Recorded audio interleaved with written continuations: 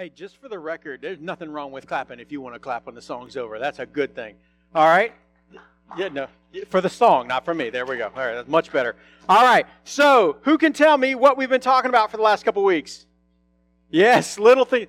I try to make it easy on y'all every single week. One day, I'm going to ask that question, and every voice in the room is going to blow me back on this stage because you're all going to say it at one time. It's right there. Little things are big. That's what we've been talking about. And as we've been talking about it, we've been looking at different people from the Old Testament. We've been jumped into Hebrews chapter 11. Let me ask you a question about Hebrews. Does anybody know who wrote that book? We think Paul, but we don't really know. Absolutely. So when somebody says, who wrote the book of Hebrews? I'm not really sure. That's okay that you get that answer, okay? But we've looked at Hebrews starting in 11, and the reason we looked at Hebrews chapter 11 is because that's often referred to as the Faith Hall of Fame. And the reason that is because as you walk through that chapter, you see name after name of people from the Old Testament, and in every one of those, the writer writes, by faith. By faith they did this, by faith they did that. And that's why we call it the Faith Hall of Fame, because everything they did is because they had faith in who God was. And as we've walked through this chapter, we've seen over and over that word keeps getting used, and we see people like Noah and Moses and who did we talk about 2 weeks ago? Who was the first one? Close. Abel, yes, you were so close. You got the first two letters right. It was Abel. And one of the reasons that I think we gravitate to accounts and people like that in Scripture is because we look and we see what God did in their lives and we think God used them in a big way. And we actually look at that and sometimes we start to think, that's how I want God to use me. And that's not a bad way to think. But what if we change the way that we think? What if instead of saying, okay, God, I want you to do something big in me, I want you to do something big through me, what if we started to think, okay, God, I'm going to be faithful in the little things? Because the little things are what are big to God. And that's what we've seen as we've walked through a couple of these lives. We looked at Abel 2 weeks ago. We looked at Noah last week. And tonight, we're going to jump back into Hebrews chapter 11. We're going to start off in verse 8. And we're going to look at the account of a guy by the name of Abram. You probably know him better as Abraham, if you've heard about him from the Old Testament before.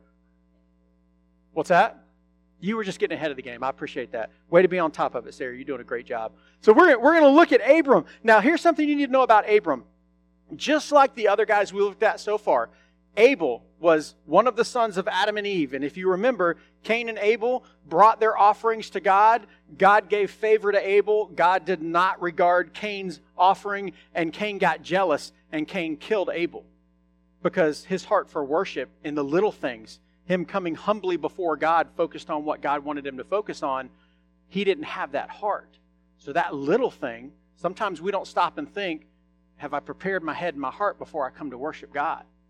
That's a little thing we think about, and yet that was a really big thing when it came to God.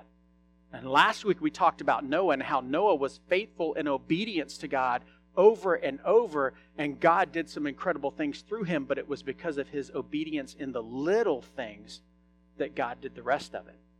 Well, when we look here tonight at Abram, we're going to see some similarities in those two guys and this guy. What we're going to see through Abram, through his life, and I'm just going to tell you right now, is Abram trusted God. Day to day, in his walk, he trusted God in his life. And a lot of times we struggle with that. We struggle with trusting God with the little things in our life. Trusting, for those of you that are headed off to college, that God's going ahead of you and God's getting your place ready there, and God's giving you a place you can plug into a church and you can serve, and God's going to put Christian friends around you. They're going to help build you up. We struggle in trusting God that way. Or maybe those of you who went to school this week, you were struggling trusting that, okay, everything's going to be fine. I'm going to get my schedule right in the first day, which I know that hardly happened for anybody in high school. I'm going to see all the people that I know. Everything's going to work out. I'm not going to get lost. I'm not going to walk into the right classroom. We think of those as little things, but in every one of those, God's calling us to trust him, that he's got a plan. And that's exactly what we see in the life of Abram. So Hebrews chapter 11, I'm not going to ask you to stand just yet, but Hebrews chapter 11, verse 8 starts this way, with these two words, by faith. Those are the two words we keep seeing over and over again in this chapter. Do you remember how faith was defined back in verse 1 of chapter 11. Faith is, if you've got your Bible in front of you and it's open, you can just either scroll back or turn back over. Hebrews 11 verse 1, how is faith defined?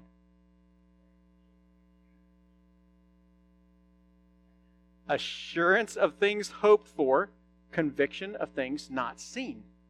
We talked about that the very first week. It's this assurance, this conviction, what we said it's a settled confidence. It's knowing that God is going to keep His word no matter what. That God's not going to change His mind. God has made promises. God has told us who He is in His word, and God is going to be consistent because that's who God is. And we can have faith in who God is. That's how it defines it here in Hebrews 11, and that's how we can define it for ourselves. It's that settled confidence that God is who He says He is, and He does not change. We can count on that. We can trust Him. And then that same verse goes on to read, by faith Abraham obeyed when he was called to go out to a place that he was to receive as an inheritance. And he went out, not knowing where he was going. By faith he went to live in the land of promise, as in a foreign land, living in tents with Isaac and Jacob, heirs with him of the same promise. For he was looking forward to the city that has foundations, whose designer and builder is God. Now, we get 3 verses right here that talks about Abraham, and I'm calling him Abram when I'm talking because as we see through his account, as I just said, God actually changes his name. So when it's referring to it here in the New Testament, it says Abraham, but in the Old Testament, it's Abram. But we can look at just these couple verses, and what we don't see is everything that happened in his life that gets him mentioned here in Hebrews chapter 11. So instead of us just glazing or glossing, I can't get the word right tonight, over those 3 verses and saying, hey, he did a great job, let's move on to the next person, we're going to dig a little bit into Abram's life. So turn in your Bible over to Genesis chapter 12. If you're here tonight and you don't have a Bible and you need one, there's a couple blue ones on the back table there when you came in. We will use a Bible every single Wednesday night, so make sure you bring that with you, okay? And that's what those blue notebooks are back there for as well, so you can take notes and follow along and keep up with what we're doing.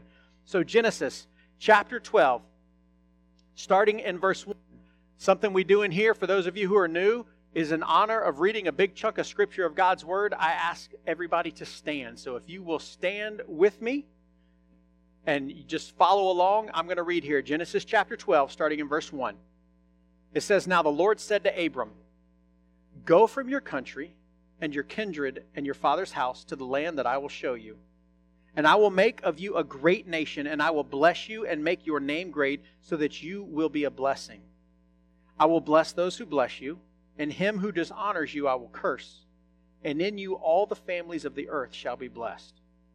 So Abram went, as the Lord had told him, and Lot went with him. Abram was 75 years old when he departed for Haran.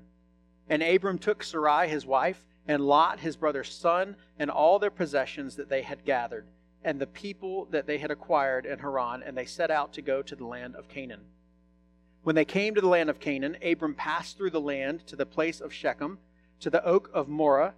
At that time the Canaanites were in the land. Then the Lord appeared to Abram and said, to your offspring I will give this land. So he built there an altar to the Lord who had appeared to him. From there he moved to the hill country on the east of Bethel and pitched his tent, with Bethel on the west and Ai on the east.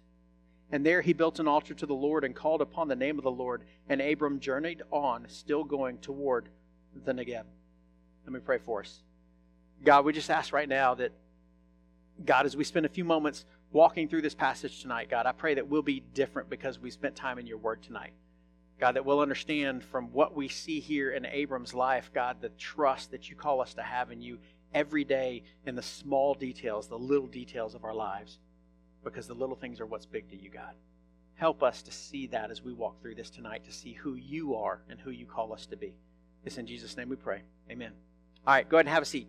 There's a lot going on here that points back to trusting God, so let's just walk through a couple of these verses. I'll read it again. Verse 1. Now the Lord said to Abram, go from your country and your kindred and your father's house to the land that I will show you. So, how many of you started a brand new school on Monday? Like you've never been in that school before. Okay, there's a couple of you. How many of you have ever started in a brand new school? It's been your first day of school, brand new place, like ever. That should be every single person in this room, okay? Do you remember when you did that? For some of you, it's going to be a little bit fresher in your memory. Were you nervous when you started that first day? Why? I don't know where I'm going. Okay. Don't know where you're going? Why else? Why else were you nervous? Don't know a lot of people? Absolutely. Yes. Because there's too many people? Okay, that's fair. All right. So too many people? All right. Any other reasons why you might have been nervous that first day? Just people in general. Yes, Mr. Cannell.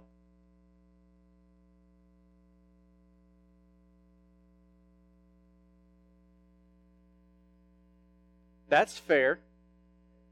But do you have to be afraid of the 8th graders? No, you don't have to be. Hey, how many of you in here in 8th grade? Raise your hand. I was going to say, there's at least one of you tonight. Hey, Nathan, this is Gabe. Gabe, turn around and wave at Nathan. See, you don't have to be afraid of him. You're awesome. Okay. All right. So here's the reason I asked that question. Because here's what you named. Going to a new place, not knowing the people, right? Look at what God just called Abram to do. Go from your country and your kindred and your father's house to the land that I will show you. He told Abram, I want you to leave the situation that you know. I want you to leave the place you're familiar with. I want you to leave most of the people you're familiar with and everything that you've been used to, and I want you to go somewhere new. And here's the crazy part. When you went to school that first day, to that brand new school, and you didn't know what was going on, you at least knew where you were going.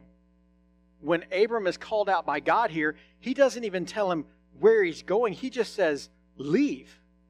I don't know about you guys. I don't even like to go to the grocery store without knowing which grocery store we're going to, what we're buying that's on the list. Is there anything on the list that I don't know about? That's why I'm not allowed to go to the grocery store, by the way. And how many stops are we going to have on the way home? How many more stores do we have to go to? I like to know what's going to happen. Anybody here like that? Yeah, there's a couple of you. Okay. Seriously, though, she doesn't like to take me to the grocery store because I do that to her, but it is what it is. So, we've got Abram right here. He's told by God, take everything you own, take a little bit of your family, and leave everything that you're accustomed to. That had to be scary. We're scared enough on the first day of a brand new school, and we're going to at least know a few people there. And we at least have an idea of where we're going. And yet God calls him out. There's trust there. There's trust that, number one, God believes that Abram is going to do what he's asked him to do. But in order for Abram to step out and take that step, he has to trust God. But God doesn't leave him hanging completely. God actually makes a promise to him as you look at it in verse 2 there. It says, and I will make of you a great nation, and I will bless you and make your name great, so that you will be a blessing. I will bless those who bless you, and him who dishonors you I will curse. And in you all the families of the earth shall be blessed. So we see that God makes a promise to Abram. He calls him out to go somewhere he's never been before, to just trust God. And then he makes this promise that he's going to take Abram's family and he's going to make them into a great nation. And through that offspring, through his family, it says the entire world will be blessed. Now that's important because that's a promise that if you continue to read the account of Abram, in which, by the way, it's the next 13 chapters of Genesis that you see his life played out, you see that promise come up over and over and over. What God is doing is God is showing Abram right here at the very beginning that Abram can trust God. God's making that promise and he's saying, I'm going to make this promise to you. If you will follow me, if you will trust me, this is what's going to happen, because God is a God who keeps his promises. God is a God that we can trust every single time. If he says it, it's what's going to happen. And then look at what happens in verse 4. Look at what Abram does. It says, so Abram went as the Lord told him. Not knowing where he was going, not knowing what was going to happen. He just went based on this promise that God gave him. It says, Abram went as the Lord had told him, and Lot went with him. This is his nephew. Abram was 75 years old when he departed for Haran. And Abram took Sarai his wife, and Lot his brother's son, and all their possessions that they had gathered, and the people that they had acquired in Haran. And they set out to go to the land of Canaan. When they came to the land of Canaan, Abram passed through the land to the place at Shechem, at the oak of Moreh. At that time, the Canaanites were in the land. So God calls Abram out of his home, out of the land, away from the people that he knew. He makes a promise to him that he's going to make him into a great nation. But stop for a second and look at verse 4. How old is Abram right now? 75 years old. It is. And guess what? Right now, he has no children. Look at the people that he takes. He takes his nephew. He takes his wife. He takes the people that are servants in their family. But he doesn't take a child. Because at 75 years old, Abram doesn't have a child yet. Now, I don't know about you. I don't know too many 75-year-old guys that are like fathering newborn babies. Okay? Anybody know somebody that old that's had a kid? In fact, here's a question. Does anybody know what the world record holder is for the oldest man to ever have a newborn child? Wait, hold on. What'd you say? 82? What'd you say? 105? I heard answers over here. 84? 90? 95? You want to know how old he was?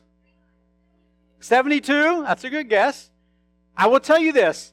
It's a guy by the name of Les Coley, I think is how you say that. And he was from Australia. And when his wife gave birth, which by the way, this wasn't his first wife. When his wife gave birth to his 9th child, he was 92 years and 10 months old. That's crazy and a lot creepy. Okay? What's that?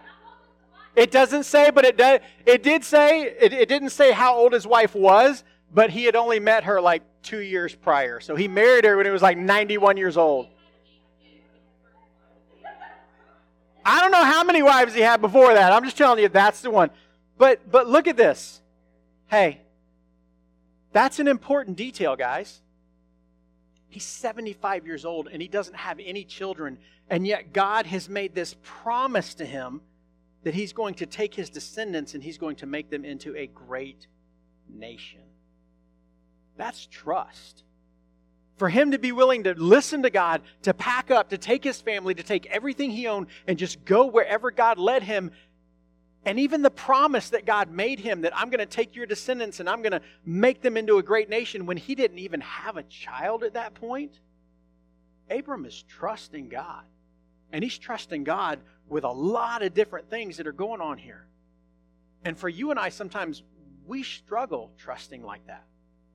We have a hard time trusting people that are standing right in front of us some days. I'll be honest with you. I blame clowns and magicians for that. Let me tell you why. Because when you're a kid, how many of you liked clowns when you were little? How many of y'all were scared to death of clowns when you were little? Okay, there's reason number one. Right there. Because sometimes as a kid, you look at a clown and maybe they're kind of funny. They got on the makeup and you think, wow, that's weird, but it's cool. But for some of you, you look at that clown and you think, you're a freak, stay away from me. And it makes it so you don't trust people. And the magicians, now don't get me wrong, I love a good magic trick. But let's be honest, magicians are just really good liars, aren't they? I mean, their job is to try to trick you, to make you think they can actually make things levitate or make things disappear. And over time, you start to realize, I can't really trust these people. And the same thing happens with the people around us every day. Sometimes it's really easy to trust people up front. But over time, people break their word. People break their promises. And all of a sudden, it's hard to trust. And we do it with people and we do it with God. I mean, some of you guys trust your friends, right? Sometimes, depends on the friend. I hope you trust your parents. I hope. Every one of you that's wearing a pair of shoes today trusted those shoes. that the glue and the stitching was going to hold them together as you walk down the sidewalk at school. Every one of you that has a cell phone today, you trusted your cell phone to connect you to the rest of the world. See? Hey, and that's exactly my point. We put our trust in a lot of different people and a lot of different things, but at any given time, every single one of those things could let us down. You trust your friends, you trust your parents until you start to realize that they're not perfect either. Guys, I remember the year that I knew the Easter Bunny was no longer real.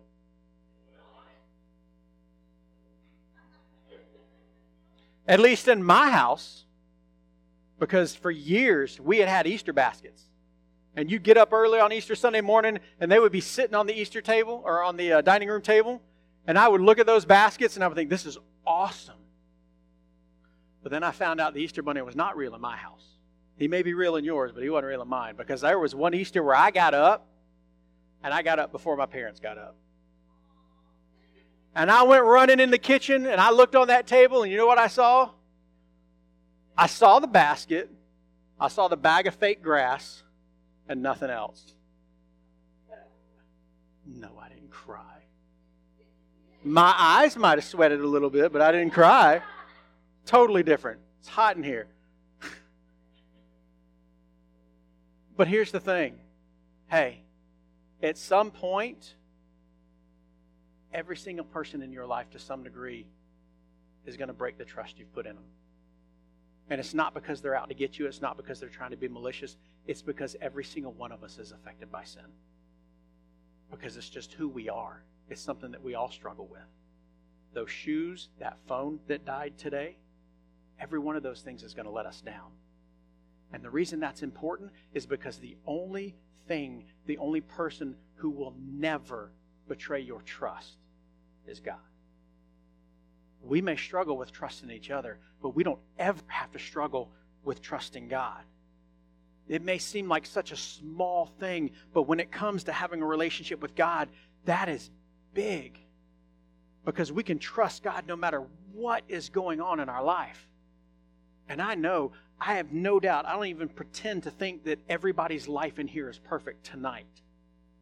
Because everybody in here, you've got stuff going on at home with your family or with friends at school, even though it's only been 3 days already, or with teachers or co-workers or whoever it may be. You've got problems. And it's trust issues. And yet with God, we can trust Him 100% all the time because God always keeps His word.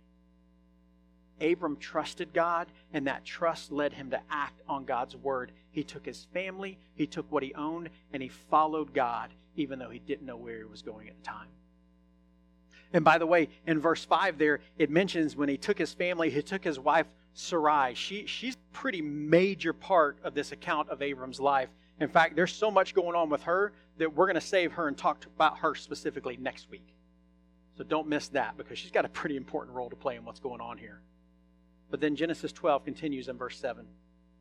Then the Lord appeared to Abram and said, "To your offspring I will give this land." So he built there an altar to the Lord who had appeared to him. From there he moved to the hill country on the east of Bethel and pitched his tent, with Bethel on the west and Ai on the east. And there he built an altar to the Lord and called upon the name of the Lord. And Abram journeyed on, still going toward the Negeb. So God led Abram to where he wanted at that point in time, and he continued to lead him. Now, as I said before, we don't have time to walk through the entire account of Abram because it's the next 13 chapters of the book of Genesis. I do encourage you, go back and read. Because as you see what God does here, you see exactly how God carried out the promises that He made to Abram. And you need to understand that Abram, as I said before, he was not like a rock star Christian. Abram made mistakes. In fact, 2 different times, I think it's in Genesis 12 and Genesis chapter 20, Abram goes into a land and he's so worried about the fact that his wife is beautiful, he thinks that all of these guys are going to want to marry his wife. So he doesn't want to be murdered because he's her husband. So he says, "This is my sister." And it gets him in trouble twice. He made mistakes. By the way, guys, be proud of your wife. Don't ever pull some stupid stunt like that. But Abram did. Hey, that's good life advice right there. I don't care who you are. Abram made those mistakes. And yet God still worked in his life. God still took the trust that Abram had, and God still proved that he was trustworthy. As you read through that account, you see he made those mistakes in Genesis 12 and 20. In Genesis 17, you see God changes Abram's name to Abraham, and he changes Sarai's name to Sarah. God protects Abraham and his family in Genesis chapter 19 and chapter 21. We finally see that promise that God made to him so long ago come to fruition as his son Isaac is born. Which, by the way, God made the promise when Abraham was how old? 75. Isaac was born when Abraham was 100. That's trust. 25 years. God made a promise, and for 25 years, Abraham held on to that promise and followed God and trusted God. And the amazing thing about that son Isaac that was born, if you follow the lineage of Isaac and what God did with Abraham's family, you can go to Matthew chapter 1 and you can read the lineage there, and you see Abraham, you see Isaac, you see Jacob, and it goes all the way down to Joseph and Jesus. That whole promise about through your family, through your descendants, I will bless the world. That's what that was about. That's the promise that Abraham held on to. That's the trust that he had in who God is and who God would be. So my question for you is this tonight. Are you trusting God? Are you trusting God in every area of your life? In your family? Even when there's junk going on that makes absolutely no sense in your family? With your friends? When somebody who you thought was your best friend stabs you in the back? Are you trusting God with your eternity? To know that He holds you in His hand, that He has forgiven you of your sin. Guys, every single person in this world, I don't care how much they love you, and I know everyone in this room has people that loves them, and you love others with all your heart. But we are all affected by sin. And because of that, at some point, that trust will be broken in some way. God is the one we can always count on and we can always trust in. And if you're in here tonight and you don't have a relationship with Him, you've never asked Him to forgive you of your sin, you've never put your faith and trust in Him, you can do that right here. You can do that right now. And I have no special words. It's telling God that you're a sinner, that you can't fix yourself, that you want Him to forgive you and you want to follow Him with the rest of your life. The Bible tells us it's that easy. Believe in your heart, confess with your mouth, and you will be saved. If that's you tonight, I would love to talk to you about that. If you're ready to make that choice, or one of the other adults in this room would love to talk to you about that. But if you've already made that decision, is there any area of your life where you're not trusting God? And if there is, why? In your seats tonight, there's prayer cards. There's little orange and yellow cards. Maybe you're struggling trusting God with something and you just want somebody to pray for you, to ask God to give you the strength to hand that over to Him. I want to encourage you, when we stand up, when we start singing, fill out that card. Drop it right here in the basket. You can fold it so nobody else sees it. But I will pray for you. And there's other adults in this room that will pray for you. That you will know what it is to trust God with everything that you have. Because God is the only one who is 100% trustworthy. In the little things. Let's pray. God, we thank you. We thank you for who you are. We thank you for your word. We thank you, God, that we can trust you. And God, I pray right now that you'll help each one of us to do that, God, even when there's situations in our lives that we don't understand. God, pains and hurts that don't make sense right now. God, help us to trust that you have a plan and that you are working things out. God, help us to lean into you tonight. Yes, in Jesus' name we pray. Amen. Let's stand and sing.